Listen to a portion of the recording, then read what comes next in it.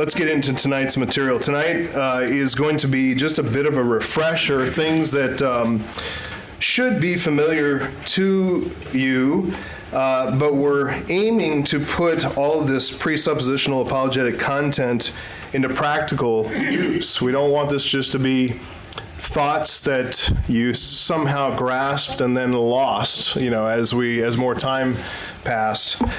We want you to put this into use in your life. And I want to start, I'm going to have, basically, if you want to put down an outline in your notes, if you're taking notes, I want to start by, number one, setting apologetics on its biblical theological foundation. So you could write down foundation, biblical theological foundation. So I want to set a foundation, set apologetics on a foundation. And then number two, I want to frame apologetics within its evangelistic context, and then remind you a bit about the method itself. And what I mean by that is I want you to understand that we are not going out to try to win debates with unbelievers with all of our apologetic skill and acumen. We are answering objections when it comes up in an evangelistic framework. So I want you to think evangelistically, gospel first, and as you get into gospel conversations, I'm ready to make a defense. I've been prepared to do that. Okay? So that's how I want you to think. So number one, foundation. Number two, context, evangelistic context. And number three, toward the end, which is that handout for you, is a bit premature. I was hoping to hand that out later. So if that's in your hand and you're looking at it, just put it to the side, okay? Don't look at that, because we may not actually, I'll try to get to it, we may not get to it. But I just want to give you some perspective on different worldviews. And I think that outline and that handout helps you to do that, to where you'll be able to, with more familiarity, more study, and then more interaction with unbelievers, you'll be able to slot people into different categories and have a very good, without reading all the books on all the different issues and all the different apologetic issues, you'll be able to slot people in pretty well. So we'll talk about some of that, okay? Hopefully we'll get to that at the end. Let's start with the biblical theological foundation for our apologetics. And I want to talk about this broadly first. There are a host of scriptures that inform our apologetics and evangelism. And really, you could say the entire Bible is our foundation, because the more you read the scripture, the more it renews your mind, the more it transforms your life and your thinking, and causes you to have God's worldview. So that's what you want to continue taking God's word into you. And as you do that, that sets a foundation. Every part of the scripture then becomes, at your disposal and useful to you. I've been surprised on what texts, as I get into a conversation with an unbeliever, what texts can come to mind and all of a sudden become a springboard and an opportunity for the gospel. So the whole scripture. Start with Genesis 1-2. That establishes a Christian cosmology, which is, as we've said before, a part of our metaphysics. It's the Christian view of reality. That all starts in Genesis 1 and 2. From those chapters, we develop a very robust understanding of theology proper. We as men did that in the STM class, talked about Genesis 1 and 2 and what we learn about God from that. He is the source of all being. He is absolutely self-sufficient. He's a personal God. He's a God who communicates and commands and directs. He's a God who disciples and trains. He did that right there in Genesis 1 and 2. He is the creator. He is the lawgiver. That all comes from those first chapters. Genesis, that's why any Christian that teaches you to set aside the first chapters of Genesis and interpret it, as a myth or something like that, they're basically completely undermining the gospel when they do that. They don't realize it, some of them, but they are. Genesis 3 continues to inform our view of reality, because Genesis 3 reveals, of course, how sin came into the world. It is the original pattern of self-deception, and that same pattern of self-deception is the self-deception that exists and functions and operates right now within every single unbeliever. That is how they are deceived. That is the pattern of their deception. If you understand that in Genesis 3, you understand every unbeliever. So all the patterns of sin that are specific to men as men, patterns of sin that are specific to women as women, comes right out of Genesis 3. Comes right out of there. Genesis also establishes a covenantal framework for understanding God's dealings with mankind. Exodus and Deuteronomy reveal the law of God, which is the standard for all of our ethical behavior. Again, that's part of our worldview. Metaphysics, epistemology, and ethics. Metaphysics, view of reality. All reality coming out of Genesis 1 and 2, all of Genesis. Epistemology, all of our knowledge is coming through the Word of God. We're seeing that revealed through His law, but then also, be ye holy for I am holy. So it's His character and His holiness that sets the standard for our behavior. So we have a Christian view of ethics. Those are the three parts of any worldview. Comes right out of the Scripture, the Old Testament. All that's summarized in the Ten Commandments, the standards of ethical behavior. You have Exodus and Leviticus also acknowledging that we will not keep the law, and then providing atonement for us, of providing a way back to God so our sin can be covered and people can still have an approach to God to worship Him. That all comes out of Exodus and Leviticus. There's a redemptive framework. It shows God's heart for redemption. And helps us to see what's required to come near to God, that is blood atonement. The Psalms, the prophets, all the historical writings, they all point back to the law. They also point us forward to Christ as the fulfillment of the law. We see all that in the Old Testament clearly. Then the Gospels come in, this shattering the heavens with this brilliant light of truth as the Gospels reveal the incarnation, the historical reality of Christ's birth and life and death and resurrection, His continued bodily life and existence as He ascended into heaven and is interceding for all of us at the Father's right hand.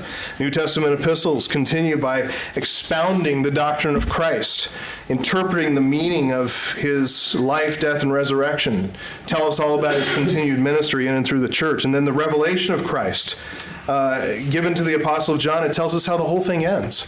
So we see how things began, what happened to cause everything to go wrong, what God has done to fix everything, and where everything is headed. That's a worldview. That's exactly what the Bible reveals from cover to cover, this comprehensive worldview.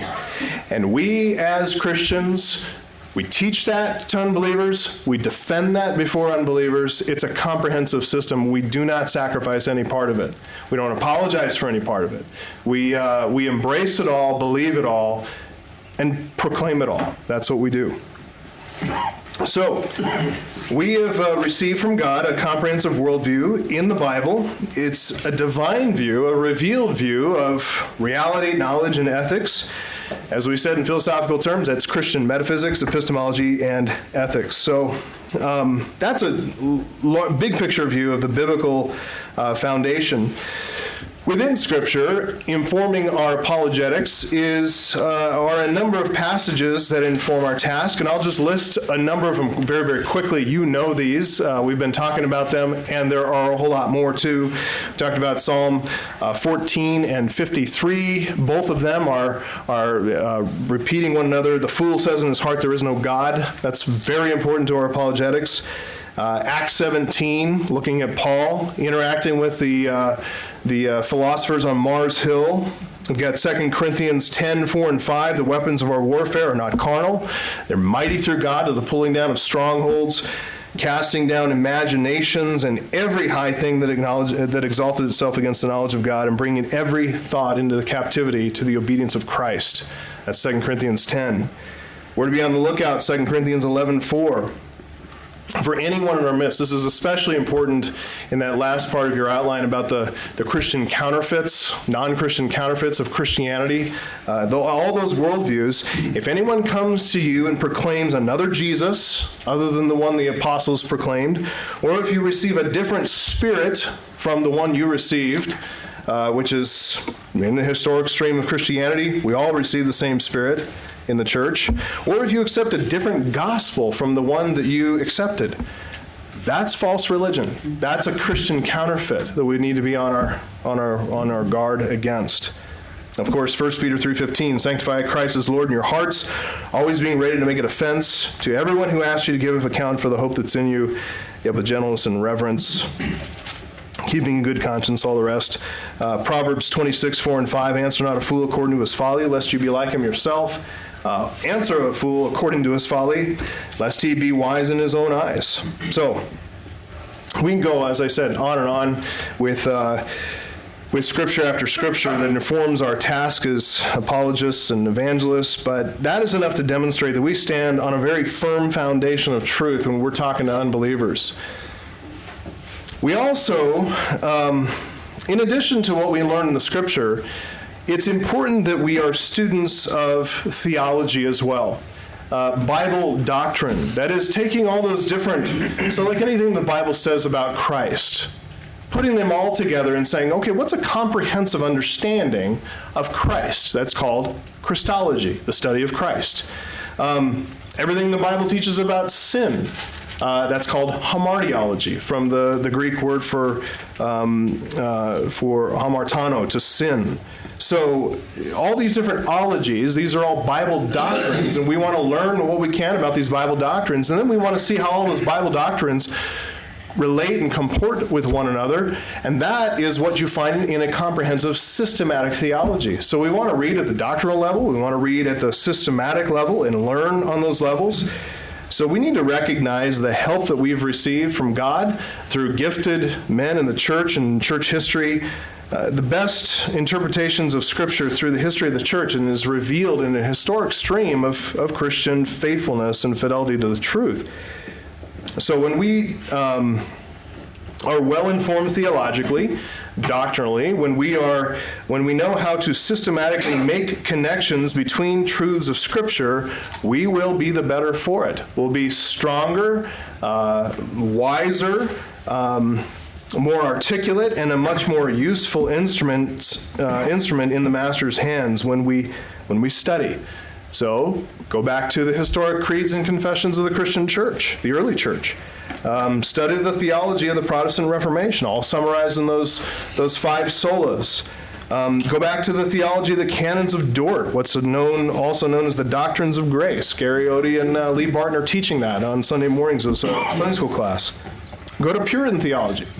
Read Puritan theology, see Puritan preaching, pastoral practice. That is a time in Protestantism that probably reached its high water mark, the Puritan era. More recently, you can look at the works of men like R.C. Sproul and Ligonier Ministries online. You can look at John MacArthur, men of like mind, guys sharing the platform with those kinds of guys. Birds of a feather, right? You want to look and see what they're writing. So as we study all those things, we're going to become more sound in the faith. We're going to see all of this congealing and coming together, becoming confident in the truth. And even though, as I think I said earlier, it's often imperceptible to us, but God is, through all of this saturation in Scripture, through all the doctrinal study, the theological study, understanding where we fall in the historic stream of Christian truth, God is developing, through all of that exposure to His Word, He's developing within us a set of believing presuppositions. We are starting to develop within ourselves assumptions about the world the way it is. We develop assumptions about the view of reality, about where knowledge comes from, about how we know what we know, about where false knowledge comes from. We develop a set of assumptions about ethical behavior, moral behavior. All that starts to become almost second nature to us. It's just as plain as, I don't know, what's plain? The nose on my face. But it becomes plain. It becomes assumed, and that's why it's called a presupposition. It's what we presuppose to be true. And sometimes we're just not even aware of it until we start asking questions and get into dialogue. And you'll find how quickly, as you get into a gospel conversation, those gospel presuppositions confront and expose false, unbelieving presuppositions. And that's where we're into our presuppositional apologetic, okay? Here are some of the presuppositions that we hold, okay? Any questions so far on anything I've said? You all good? I know I'm lecturing a little bit here. Okay, so with no questions, I'll press on. And by the way, there's some really fun stuff coming just a little bit later. I found this article. This is like a kind of a case in point, kind of a way that we can practice doing some of this apologetics. A new generation of Los Angeles Satanists finds community in blasphemous times. Isn't that a heartwarming story? And you got this, you ever see The Addams Family? This is a new version of Gomez and Morticia here in the front, dressed in their little garb. Anyway, we'll get into that a little later. So I'm just trying to give you a little light at the end of the tunnel. Black light, but... So here's some presuppositions that we hold, which become for us starting points in our gospel conversations. We start with this. There is a God. There's the God of the Bible. And he stands over and above all things with absolute authority, as revealed in Scripture. We believe that God has spoken presuppositional truth in the Bible, propositional truth in the Bible. The Bible requires normal, literal interpretation. Van Til says this about a starting point, that we take what the Bible says about God and his relation to the universe as unquestionably true on its own authority. All right? So there's propositional truth in Scripture. We trust it. We believe it. We know that God is absolutely the authority. We believe, as a presupposition, that God's decree controls all things. That is another way of saying God is absolutely sovereign. He is sovereign. He's in control. Nothing is outside of his control. Not one molecule is an errant, stray molecule in his universe. Van Til says God exists apart from, above the world, and controls whatever takes place in the world. Do not shy away in a conversation from that truth that God is absolutely sovereign. Don't apologize for him. He can handle his own fight, all right? You just assert what he says. Just say it as he said it. The Bible teaches us that God created the world out of nothing. This is another presupposition we have. There was no material universe God spoken into existence, okay? That's what we believe. Van Til says several things about Christian cosmology that are starting points for him and presuppositions. Everything in the creation, this is his quote, everything in the creation displays the fact that it is controlled by God. Everything. The objective evidence of God's existence and control is clear and inescapable in the universe. If a man is self-conscious at all, he is also God-conscious. You remember where that comes from? Romans 2, right? Where it says, the law of God is written on every heart, and God has given man a conscience, which either accuses him or excuses him based on that law that God has given him. Every single man, if he is self-conscious at all, he's also God-conscious. Nobody can tell you, well, I don't know anything about God. Yeah, maybe they weren't raised in a church, but they reveal all the time that they know him. They know him, and in Romans 1:18 says they're suppressing the truth in unrighteousness. So they know. They're just suppressing it.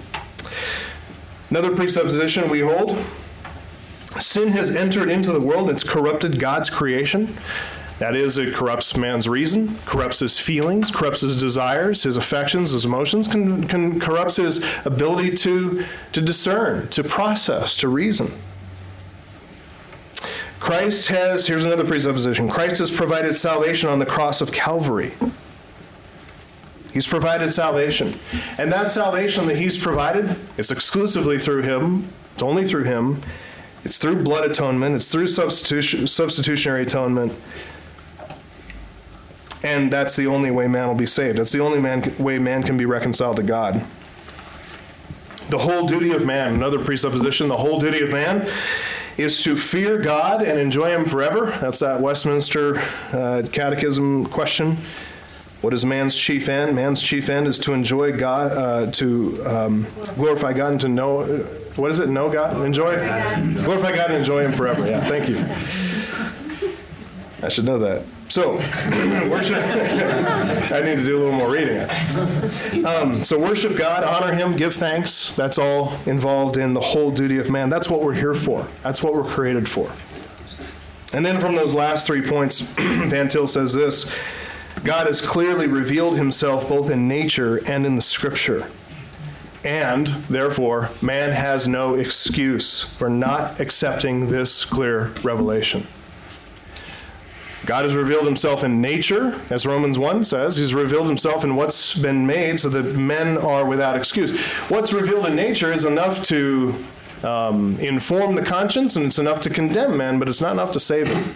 In order to save him, just like Psalm 19, it has the first section there is all on the natural or the general revelation of God. Second part is all on the special revelation of God, which is his revealed word.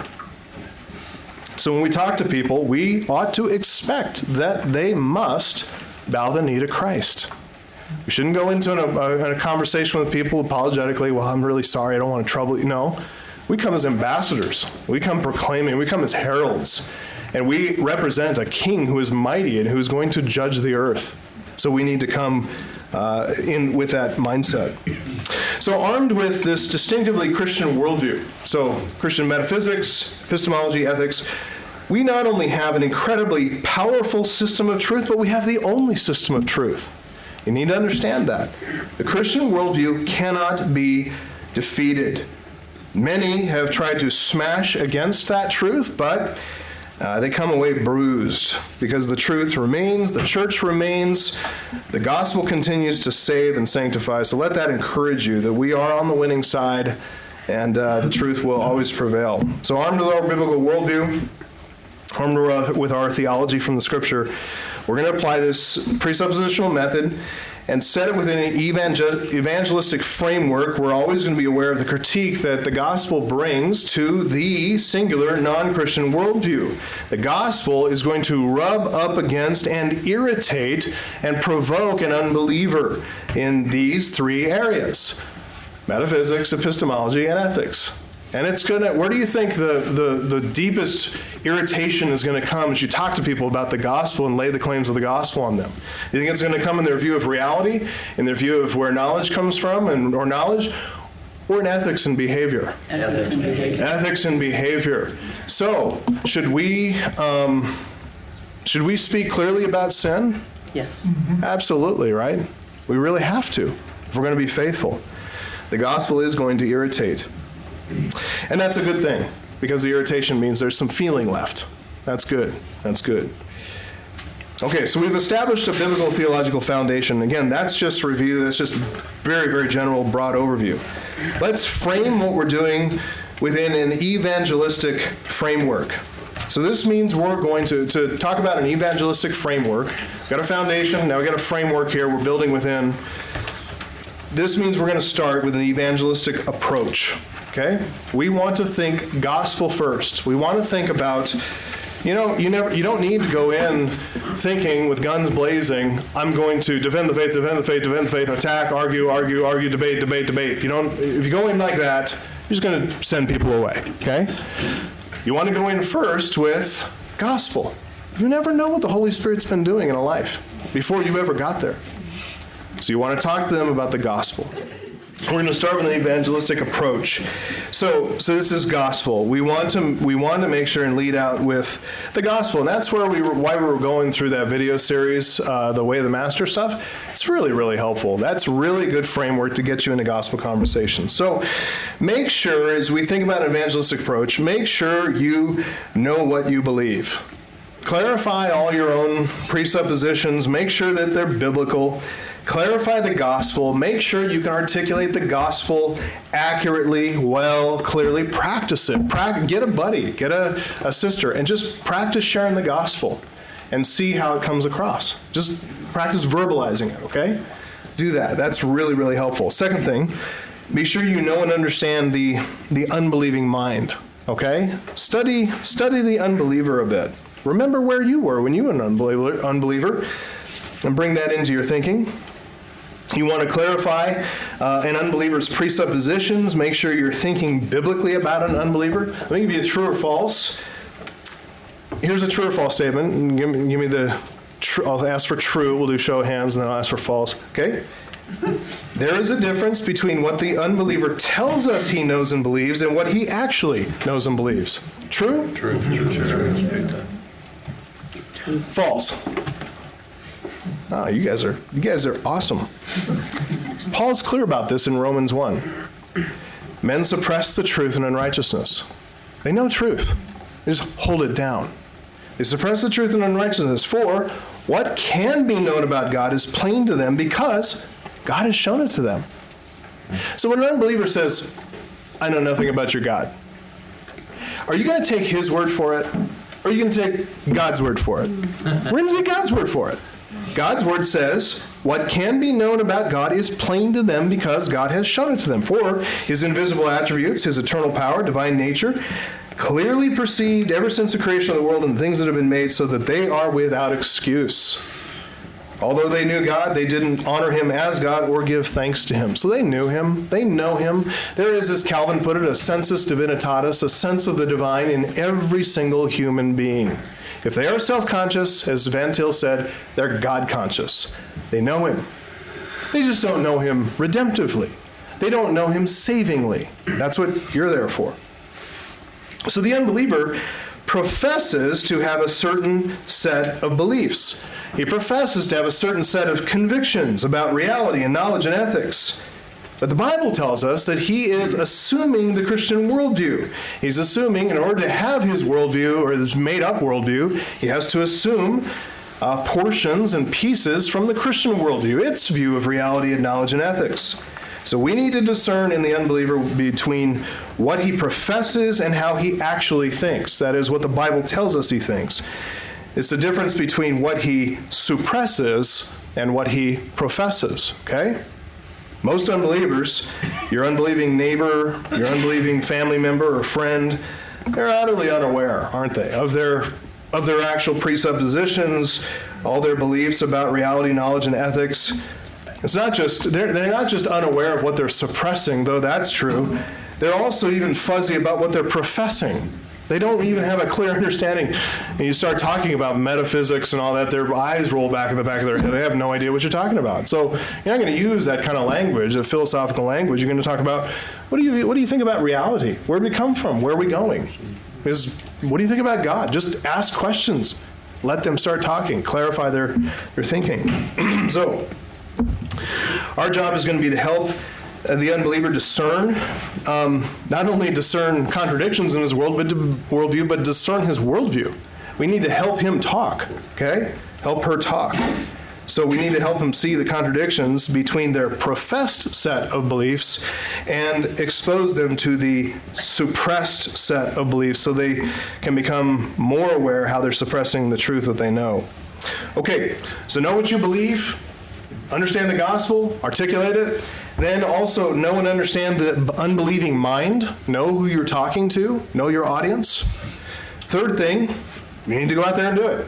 Okay, so it's not enough to do all our study and reading and everything. We need to go out there and talk to people. Get out there in conversations, okay? Take the gospel, share the gospel with unbelievers. This is very likely going to kick off an apologetic discussion. But make sure you get the gospel right first. Try to lead out with the gospel if you can. You can revisit any apologetic challenges that come up in the conversation. You can come back to those. Hey, that's a really good point. Not sure about that, but what do you think is going to happen when you die and you stand before God to give an account for your sins against him on Judgment Day? So you've said, yes, I'm going to get to that. I'll get to that later, and be honest, and come back and get to it later. So bring back his objection to him. Say, hey, I was studying about that thing you brought up about, contradictions in the Bible. It's a great question, and here's what I discovered, So come back to him, but in the moment, don't let, I don't know the answer to that. See you tomorrow. Don't do that. Just say, that's a really good question, but you ever thought about this question? Let me pose one to you. So then fourth, as I'm saying, engage in the apologetic discussion. This is out of obedience to Christ, 1 Peter 3:15, always being ready, and out of love for this person. As I'm saying, you don't need to know it all in the moment, but be sure to respect and love the person enough to help them through some of those objections. this is going to bring us now to, again, setting this within an evangelistic framework. Talk first about being gospel-focused, evangelistic. Second thing, this brings us to our apologetic defense, okay? Always be ready to make the apologetic defense. And here's a way to engage with any unbeliever. Here's a way to engage with any unbeliever when you make an apologetic defense. So, start by answering some, not all, maybe one or two, of what Greg Bahnsen calls the intellectual debris that is cluttering up their mind, their challenges, such as, well, how can the Bible be God's word? It's written by a bunch of fallible men. How can you take, the Bible's kind of like the telephone game, you pass one thing on, then it goes, in one of all those societies, oral communication, they pass things on, and then there's a diminishment in the message, and then by the time you get to the end of it, how do you know you got what God said? So all those kinds of things that they raise, pick one or two, help them. Try to clear away some of that intellectual debris. I heard Matt Damon once, he was scoffing Christians, and he's like, anybody that would believe that men walk the earth with dinosaurs, how can they be trusted with a political vote? That kind of thing. That's one of those, that's debris. When you do your homework and you give some evidence, it's going to expose the ad hominem nature of their attack against you. But they've just thrown something out there. They haven't studied this. They haven't gone into great depth.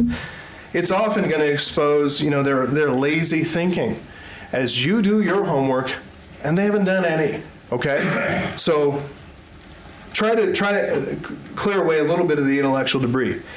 And then, in your apologetic defense, number 2, do a comparison of worldviews. So, show the unbeliever the difference between your worldview and their worldview. So they're going to raise an objection, and you can say, I can see from your worldview, which has an anti-supernatural bias, why you would say that Jesus couldn't have risen from the dead because you reject miracles out of hand. I understand that from your worldview. It'll be interesting to test where you come up with that anti-supernatural bias, because you can't possibly know for certain that there are no miracles. That can't be tested or observed or anything else. That's why they're miracles. They're not common. They're not something you can test. I am a supernaturalist. I believe in the Word of God. I believe that axe heads float. I believe that God spoke through a donkey to Balaam. I believe that God raised his son from the dead. All those are miraculous by nature. Supernatural, yes. But if we start with God, with the God of the Bible, all of that makes sense. If we start from your materialistic worldview that says nothing exists except atoms, of course, none of that makes sense. But you got some real problems if we're nothing but atoms. And then we go on and talk about the problem with materialism, naturalistic materialism, okay? So we're going to do a comparison of worldviews. You're going to educate the unbeliever about what he believes, where his presuppositions come from. In Bahnsen's terminology, you need to help them become more epistemologically self-conscious. Say that 10 times fast. So you're going to help them see where their views are coming from. You're going to help them see where their knowledge is coming from. And they're coming from the presuppositions that are hidden beneath their conscious thought. We realize that given their worldview, none of our evidences about the resurrection and empty tomb and all that stuff are going to make sense to them. But given our worldview, all those evidences are incredibly confirmatory about the Christian worldview. So we're going to help them see the difference in perspective even before doing any confrontation or internal critique. Number 3, so we're going to first answer some of the intellectual debris, clear that away.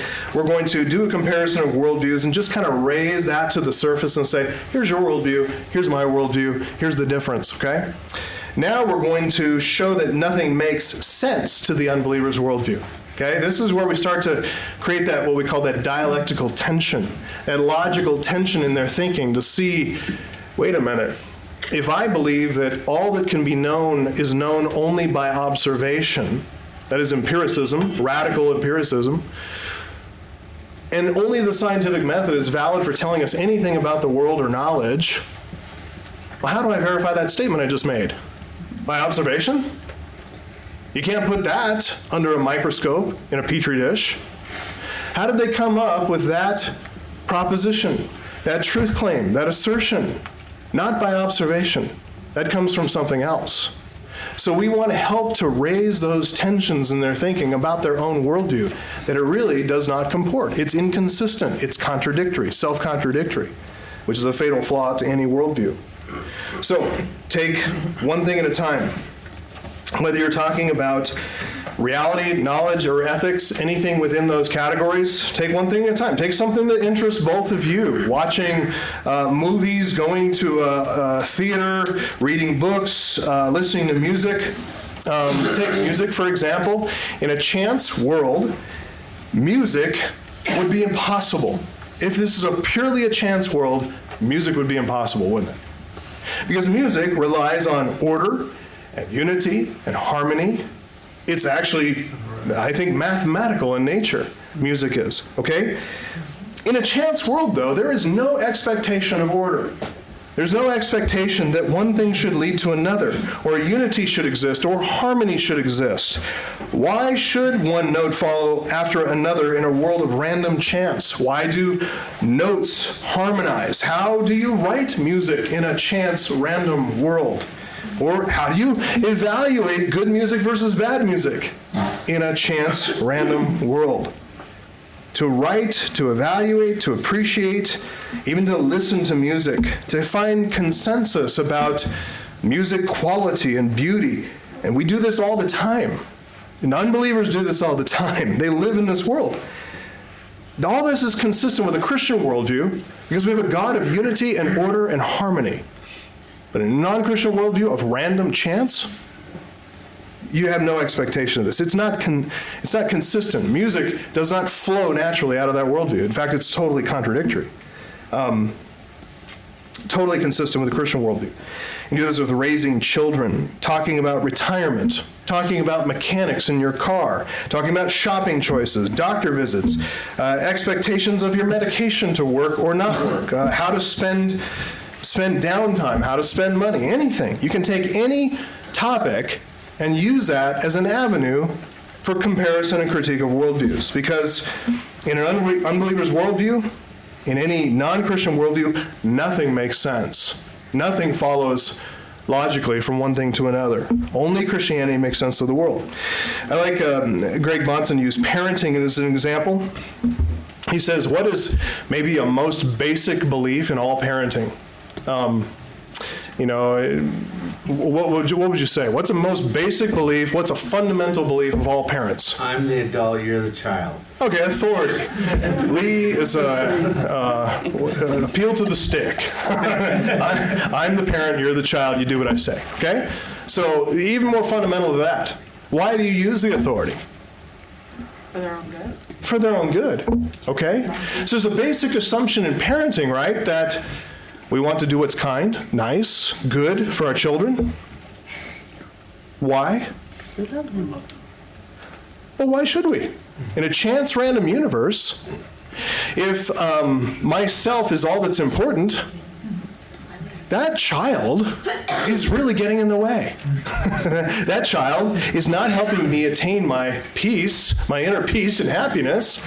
It's really disrupting my inner peace and happiness sometimes, right? So we share that this common view that all children and parents toward children ought to treat children nicely with kindness. Is that true given the non-Christian worldview? Not at all. Make the unbeliever prove how he comes to the necessary conclusion from his worldview that you have to be nice to kids. Why shouldn't you torture them for fun? Why shouldn't you send them out into traffic to play for a while? You know? Why does it not make sense to do that in a non-Christian's worldview? They have to prove that. It's easy to do from a Christian worldview because all human beings are created in the image of God. Our children are created in the image of God. Sometimes in certain times of parenting, we feel like our children are created in a different image. We want to blame it on Satan. but it's really in our image, right? Adam gave birth to children in his own image, after his own likeness. Yeah, it's us in the fall. They're coming out just like us, and that's the problem. But they're created in God's image, and so that all comes from a Christian worldview. And so we need to demonstrate to the unbeliever how in a Christian worldview, everything in life makes sense, even being nice to kids. But in a non-Christian worldview, nothing makes sense, even being nice to kids, even being nice to animals, even being, let's take this one, no matter what you believe about environmental issues, taking care and good stewardship of the planet, that's Christian. Make them prove from their worldview in a world of random chance and nothing fits together. Make them prove that we should care about any of that. They can't. Okay?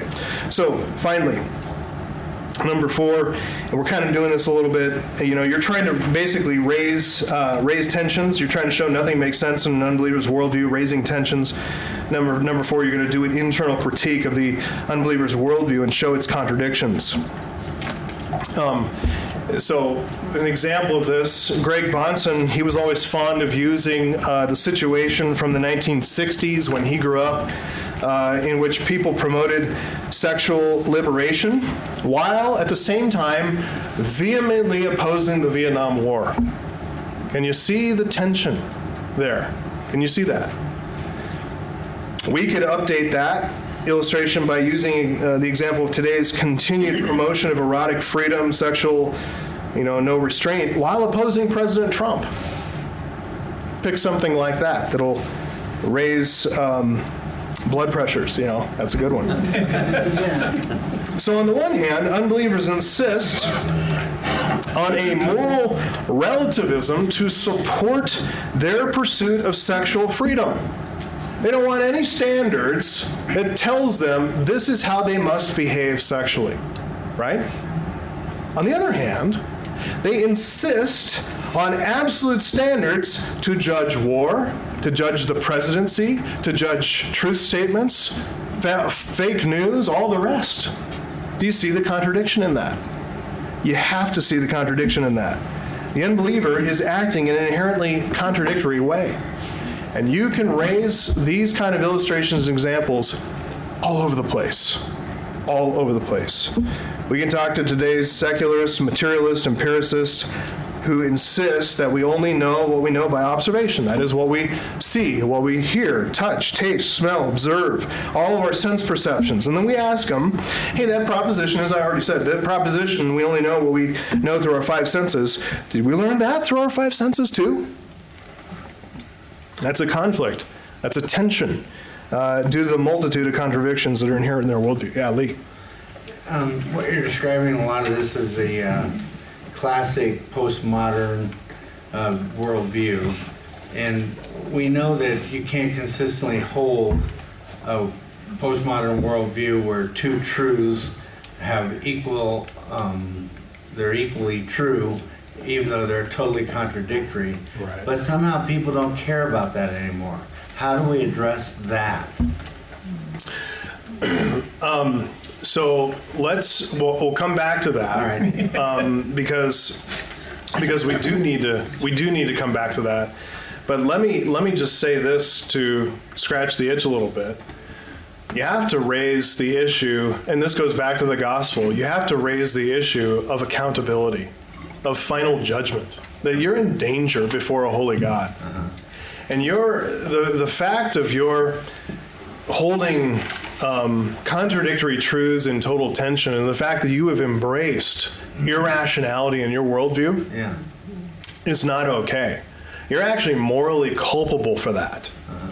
You are suppressing the truth that God has sent me here to deliver to you. And you're going to stand before him to answer for this conversation. Mm-hmm. I've had that happen a lot. I've had it happen a lot. People kind of, especially today, they're taught from a very young age in the school system, they're taught that truth is relative. Mm-hmm. They are. That's just a going, they don't enter college anymore with that as an open question. College professors don't even see the need to challenge issues of absolute truth. They just assume it. So the one person, the Christian in the classroom who holds to absolute truth, they make a mockery of him and laugh at him and make him an example and stuff. But Everybody in the classroom assumes, no, of course truth isn't absolute. It's relative. Nicholas faced this. Jesse faced this in the classroom. They're made fun of. But they can make fun of it. They can scorn it. They can be mockers. And there's a concern I have in this day and age that this is an evidence of the Romans 1 decline, where people are handed over to debased thinking, to where they can't even make sense of anything anymore. So we just hope that among those, that some of them will be rattled a little bit. And of course, it's the Spirit of God who has to make that change and make future accountability and coming judgment and standing before God, a holy God who's going to call all their sins to account. We trust and rely on the Spirit of God to do that work. We just need to say it. There are some other things, though, that I think different approaches we can take, and I like to kind of work that out a little slower, but one of the ways would be also to just get into the world that they live in and how bleak, how empty it is, and just say, tell me the truth. Are you truly finding yourself fulfilled and find your greatest significance in living in your mother's basement at 35 years old and playing video games and eating Doritos? Is that really how you want to live your life? Or for a girl to go from one relationship to another, where a man uses and abuses you and then tells you it's your right to do what you want with your own body and how wonderful this is for your feminism and everything else. Mm-hmm. So raising those I know this is a bad word in our circles, but those, Rick Warren called them felt needs. Mm-hmm. Raising those felt needs and kind of pulling the scab off it a little bit and kind of pushing on that wound, because they are all feeling it. They'll lie to you and tell you they're not feeling it. They feel really good. And maybe in their 20s that can be true. As you get into your 30s and 40s, all that sin that you sowed, it's going to come back to, you're going to reap all that. God will not be mocked. Whatever a man sows, that will he also reap. So sometimes, we face that young person and they snidely, arrogantly put it back in our face and scoff and laugh and walk off and play their video games and do their sexual things and all that. But when they come back to us in their 30s and 40s with a few, kids in tow, spouse is gone, life is wrecked, their heart's broken, maybe they're ready. Okay. So sometimes I think we just need to wait, let them stew in the juices for a while. Anyway, it's a great question. It's that's the reality of what we face right there. So, let's see, where am I? Oh, yes. So we're going to demonstrate how the unbeliever's thinking is arbitrary, he's prejudiced, that is, he's biased. His thinking is filled with tensions, logical tensions, ethical tensions about when he lies and he shouldn't, the things he knows he ought to do and doesn't, the things he knows he ought not to do, but he does anyway. All those things, those are all tensions that are there. How all of his thinking is fundamentally irrational. And this gives us 4 ways we're going to dismantle his worldview. We've talked about this before. This is just a very quick review. We're going to expose the unbeliever's arbitrariness. Arbitrary just means it's opinion-based. This is just opinion, okay? He asserts it as if it's a fact, like, we all know that the world evolved, going macroevolution, simple to complex. That's how we all know that. Really? Do you know that? So boil that down, you come to an arbitrary statement. We're going to expose number 2, his unargued philosophical biases, that is his prejudices. We're going to show how his thinking is prejudicial. So in our day and age, the most common one is anti-supernaturalism. They deny miracles out of hand. They say that can't happen. They say that, though, and they assert that as just their own bias. They're just prejudiced against it, usually from growing up in, just America. We're going to provoke a dialectical tension within his worldview. That is to say, we're going to provoke a logical tension that these two things are contradictory to one another. A cannot be A and not A at the same time in the same relationship. So we're going to expose that. And then we're going to show how his worldview fails to provide the preconditions of intelligibility. And that's just a fancy way of saying his worldview, his thinking, cannot explain the world as it is, okay? Can't give good reasons for why it is. Only the Christian worldview can. So all of that contrasts with the Christian worldview, which is not arbitrary, but it's consistently rational, and it's based on, like Lee said, I'm in charge, authority. It's based on the authority of God. The parental authority comes from authority that it's delegated to parents, but it's the authority of God. It points back to his authority. That's not arbitrariness. That's authority come from God's word. We're not being arbitrary. This is not our opinion. It's God's word. It's rational. It's capable of being soundly reasoned. Number 2, contrast with the Christian worldview. The Christian worldview doesn't obfuscate or hide or disguise any of our biases or our presuppositions. Actually, we want to expose those. We want to say, hey, here's where I'm coming from. We're transparent. We're eager for scrutiny. Christian worldview is the only worldview where there's no dialectical tension at all. There's no logical tension because it's rationally consistent. Its ethics, its epistemology are all founded upon its view of reality, that God is pure being and he is the source of all being. And then number 4, the Christian worldview is the only worldview that provides the preconditions of intelligibility. So, let's see here. Apologetically, we've done our job if we've cleared out the intellectual debris, if we've exposed and compared worldviews, if we've demonstrated that nothing makes sense according to a non-Christian worldview, but everything makes sense according to a Christian worldview, and then we, number 4, go through that internal critique of their worldview. So our critique is going to expose inconsistency in their thinking. That is contradictions. It's going to expose arbitrariness in their worldview. That's based on mere opinion. Either of those, inconsistency or arbitrariness, is a fatal philosophical flaw. Once you've done all that, you've made your argument, you've given a defense for Christianity, you've done your job, okay? So if it ends there and they walk away and they're satisfied with irrationality, they're satisfied with inconsistency, they're satisfied with arbitrariness, well, then you pray, You go back to that accountability issue and say, listen, you're going to stand before God for this conversation, for this relationship. This is not an accident. God planned this. I'm his ambassador appealing to you, be reconciled to God through Christ. Okay? All right.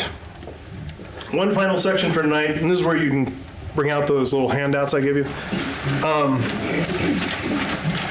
I want to give you some perspective on the various different worldviews. There's that little handout there.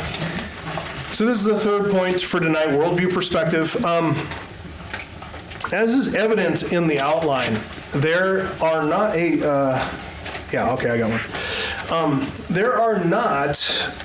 there's not an infinite variety of unbelief. I know sometimes when we think of unbelievers out there and all the different things they say and think and different viewpoints and everything, we kind of feel intimidated, like, I don't know how to answer everything that's out there. Yeah, you do, actually. You actually do. With the Word of God and just getting used to these conversations, you can answer absolutely anything. You have the Word of God at your disposal, and you can answer anything.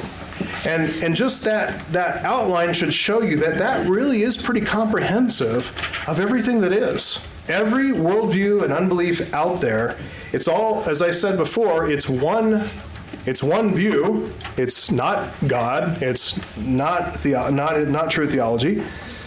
But it takes these various forms. So if you're talking with an unbeliever, you can start to ask questions that will help you to put this person into one of those categories that's on that form, on that sheet. You don't have to have read all the books on their religion. Some of that will help you, but you don't have to read it all, so you can generally know where they're coming from. Ask them then to fill in the blanks of their thinking, and then you begin your apologetic critique. So as you can see there, you have 3 different worldviews. Atheistic materialism. This is what we've been spending a lot of time talking about. It was the subject of Greg Bonson's debate with Gordon Stein. That's pretty thorough there. I probably won't rehash a lot of that, but I can't do better. But atheistic materialism, that's common today.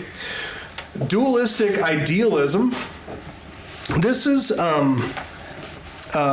Platonic thought. And believe it or not, your run-of-the-mill unbeliever today is kind of a dualist. They really do hold to dualistic idealism, and we'll talk about that a little bit. And then there are non-Christian religions. So you basically have three worldviews. Atheistic materialism, that is, everything that exists is atoms or matter. All that exists is matter. Dualistic idealism, there's matter and there's material and immaterial, both exist. And then non-Christian religions that take these different forms. So three kinds of non-Christian religions: transcendent mysticism, immanent moralism. Transcendent means it goes up and above, it's kind of mystical. Immanent moralism, it's immanent, it's near, it's what's right here in front of us. And then a biblical counterfeit. That's a third category of non-Christian religions. So you have under biblical counterfeit, then you have Unitarian counterfeits, polytheistic counterfeits, and then pseudo-messianic counterfeits. All those people that are trying to join that David Koresh cult and all that kind of stuff, right? Now, this is where I want to pull out this fun little article with Gomez and Morticia Adams on the front. This is kind of an outlandish example from really January 5th. That's 2 days ago. So today's headlines. A quick internal critique of Satanism, or at least this version of Satanism, which is becoming evidently in vogue in L.A. Who knew? Everything's in vogue in L.A. Now that Charlie Manson is dead and has met his dear friend, I guess they have something else to replace it here. This is mixed in with the artsy L.A. scene. They're into bands, and there's educated people over at JPL that are a part of this stuff. There's anyway, all kinds of stuff. And they're saying, they're chanting as a group, "Hail Satan, hail Satan, hail Satan," all that kind of stuff. It's all the stuff you read like back in the 80s. Remember when Neil T. Anderson and all that stuff, Bondage Breaker, we're all into that. So listen to some of these quotes. I just highlighted a few quotes. I'm going to read them out, and then I want you to find the tension or the contradiction in this worldview, okay? I believe this is Morticia here. Zachary and Alexandra, of course Alexandra. Alexandra James. It's probably not even a real name. It's probably something like Sue. But Zachary and Alexandra James, they're of Twin Temple, and they're a self-described satanic doo-wop group and active Satanists. That's funny. So there's the dialectical tension right there. All right, so she says, "What I'm trying to do is transform the witch from a figure of male fear and fantasy into a figure of female power and sexuality. For some women, it represents healing. For others, raw power. For others, the freedom to be unorthodox or to find their own spirituality outside of the family system." End quote. Interesting, because I hear some of that. Take out some of the overtly satanic stuff. I hear some of that coming out of evangelicalism about women empowerment and stuff. She says it's important for women to try to reclaim our images for ourselves. Down here, Zachary says, "In these times, a lot of people do not want to not feel helpless. And Lucifer was the original rebel angel." So he looks up to Lucifer as the rebel angel. We need to not feel helpless, but take our destiny in our hands like Lucifer did. I guess he hasn't read the Bible because it's not working out well, LA's chapter of the Satanic Temple has a mission statement. Okay? It's a very evangelical mission statement right there. Promises to, quote, "encourage benevolence and empathy among all people. Reject tyrannical authority, advocate practical common sense and justice, and be directed by the human conscience to undertake noble pursuits guided by the individual will." End quote. In 2015, the temple held a ritual to demonize Saint Junipero Serra, who founded the brutal early Spanish missions in California. Isn't that interesting? Ruth Waits, I guess, is a magistra in the official LaVey, that is Anton LaVey Church of Satan, the LaVey-founded Church of Satan, whose mission is, quote, dedicated to the acceptance of man's true nature, that of a carnal beast, living in a cosmos that is indifferent to our existence, end quote. Carnal beast, accept that, embrace that, accept your true nature, Benevolent. but benevolently. Yeah. And somehow we still Finally. have angels, even though they're fallen ones. Yeah, But exactly. it's not, yeah. During a ritual involving an anti-baptism of its coven mate, a young woman, was offered up in service to the goddess Lilith as an avenging angel for crimes against women. Quote, Alexandra's, some of these men, like Harvey Weinstein, are finally being held accountable for their crimes. Alexandra yelled at the crowd, "What do you think? Shall we burn him at the stake, or shall we drown him and see if he floats?" And the crowd erupted in cheers for both. Not very benevolent. Okay. Hey, they're just holding him accountable for his crimes, Gary. I wonder if their favorite books are Choose Your Own Adventure. Choose your own adventure, right? Embrace your carnal beast, so Okay, so point out, you guys, come on, be a good apologist here and point out what is the tension. Man, there's so many tensions here in their worldview. Yes, Tammy. One of the first things that comes to mind, it's written by a couple sharing the last name, and she first says to get outside the family. Oh my. Isn't that interesting? I did not notice that. That's a really good point. Good job, Tammy. She has Zachary's last name. Well, we don't know that for sure. Zachary could have taken her last name. They have the same name. But then you would want to see Alexandra named first, Alexandra and Zachary James, right? Yeah. But you're probably right. She's taken his last name, and she's trying to break free from the power structures and patriarchal structures of family, and define her own reality. Yeah, that's a good point. See, she can't escape the world that she lives in. She lives and moves and has her being in God's world. That's a good point. So they want no authority to govern them. They're going to act benevolently, but in response to their carnal nature. So how that all works together, I'm not sure, because a carnal nature is only self-seeking. It's not benevolent. Right. Right. survival of the fittest. Can a beast act benevolently? Can a beast act benevolently? I try to tell the kids all the time that when that dog licks you, it's not acting benevolently. It just wants something. It's just being a beast. Josh and then Joe. There's just a lot of stuff in there, but the fact that Weinstein is essentially doing what their demand, like this is what he's just living up to what they say are their best, the things that they want people to live up to. That's what he's doing, and then they're all angry about him with it, and also that whole list of what their mission statement is completely against everything that the devil stands for. And so if that's not where's the devil at? Are they making up their own devil, or because they have to borrow from the Bible to get Satan? But then it's like how Christians treat God, or making up our God of our own image, or making up a Satan of their own image. They're borrowing the fact that Satan exists from the Bible, and then they're deciding that he's something completely different than the rest of the Bible portrays him. Exactly. Okay, so Harvey Weinstein has embraced his inner beast. He's just doing what they're commending people should do. And now they want to condemn him for it?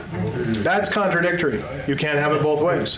What about the concept of holding anybody accountable at all? Aren't they only supposed to be accountable to their own conscience? Yeah. Isn't everything internal? Do what thou wilt is the whole of the law, is what Anton LaVey said. Do what thou wilt. They're doing what thou wilt.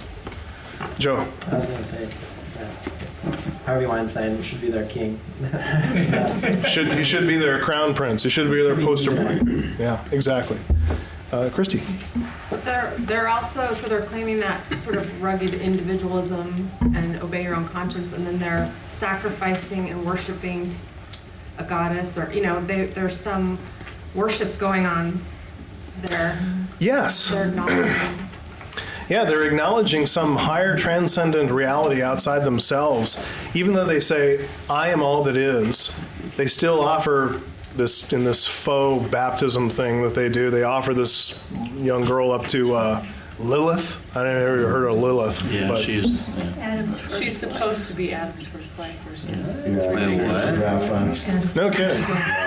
How would you know that? Because my neighbor that I grew up with when we were little kids, when I saw her when she was I was 19 and she was 18, she had a tattoo of this naked woman on her arm, and I was like, Why would what you do is that? And she's like, well, that's Lilith. And I was like, who's Lilith? She's like, she's in the Bible. She's Adam's first wife. I was like, I don't know what Bible you're reading. But that's the whole Lilith fair and everything. I know very little bit about it. It was in the 90s. It was a music thing, and I don't know much, but I know it has to do with. Interesting. Yeah. I am not a touch. It's very weird. I just was like, what Bible is that? It's not in my Bible. Yeah. She was rejected because she wouldn't serve under Adam, and so they had to make Eve as one who was more subservient. Huh. That's what they believe. Really? That's Huh. why she's there. Interesting. Okay, so she's like the first prototype of female power and all that kind of stuff. Okay, gotcha.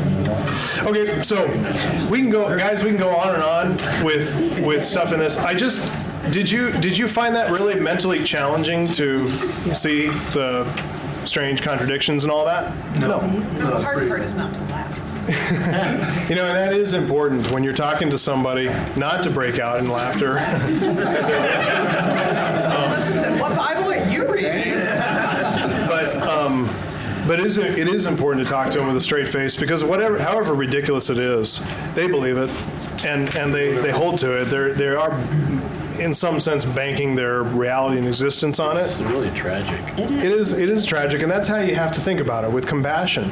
To go at a person with the gospel in hand, to realize that unless the Holy Spirit intervenes or regenerates their hearts, they're in bondage to that. Mm-hmm. So would we have been, Yeah. I saw a hand. Yeah. What'd you want to say? No, it just humbles us, or it ought to read, that is so, that makes the news. Hey, it's news. It's a news item. LA Times gave it space. There's no commentary on it. It's just, hey, this is just another worldview. They're all good, Yeah. And it's. Yeah, Lee? But just a little bit off that, a different guise, the Mormons have all these statements they call the Book of Mormon truth, because it revises the scripture, but there's no archaeological proof for any of the things that are in there. The DNA of the American Indian is proved as no relationship to any tribe of Israel. I mean, you can go through all that stuff, but that just doesn't, they just go, well, it's true. I know. So it's not any more inconsistent than that. Yeah. In fact, Mormonism is probably probably without any rival, the most polytheistic religion in the world. Even more so than Hinduism. You're right, but it's completely arbitrary. Yeah. It's just made up stuff. And yet they kind of bank their life on it. It's very sad, but I want you to see how easy this is to do. This isn't, we've been using, all these philosophical language and all that stuff, and I just don't want you to become lost in that and think that, boy, this is too far removed from me. This is easy. And what you have to get in the habit of doing is when you read stories, when you read the paper, when you talk to people, keep this framework in your head and evaluate. Teach yourself to discern, to listen. What I like to do is talk to people and hear them like the whole embrace, sexual freedom and yet oppose the war or oppose Donald Trump or whatever. I love to see people use moral statements, use moral language when they deny morality. And they use terms like ought or ought not to, should not.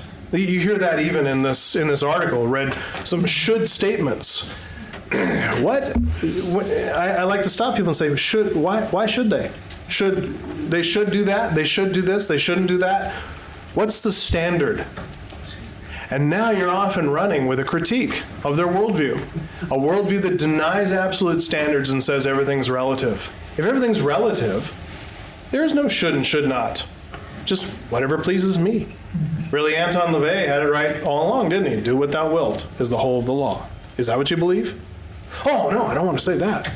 And so here's where we come to, like that, what do we call it, dualistic idealism, where there is a sense of, they know there's a sense of love, justice, goodness, truth. All these unbelievers that reject absolute standards and say there's nothing that's universal and absolute and invariant, no laws up there. At the same time, they don't live that way. They do believe there are some absolutes. If they don't believe they're absolutes, if they say that, just try to take their wallet from them and take all their cash and their credit cards and say, thanks, I'm going on a spending spree. I'm glad you don't believe in absolute standards. Here's that leather back because I want the money. Because immediately they're going to cry foul. They don't live. They put locks on their doors just like you do. They don't believe in the inherent goodness of man. They don't believe in absolute standards. They don't believe in any of that stuff. They say it, but they don't believe it. So that's what you have to press and reveal to them. They're dualists. They do believe in some kind of an ideal of love and some kind of an ideal of justice is up there, but they have no idea how the ideal world and the material world interact. They have no idea how to unite the one and the many. It's the old philosophical problem that Plato had to battle with. The one and the many, how do we bring those together? If you're an unbeliever, you deny the existence of the only one who can bring that together, and that's the God of the Bible. The God of the Bible is the source of all being, and he brings together the one and the many because he decreed it, and he spoke it into existence. Okay? We're out of time.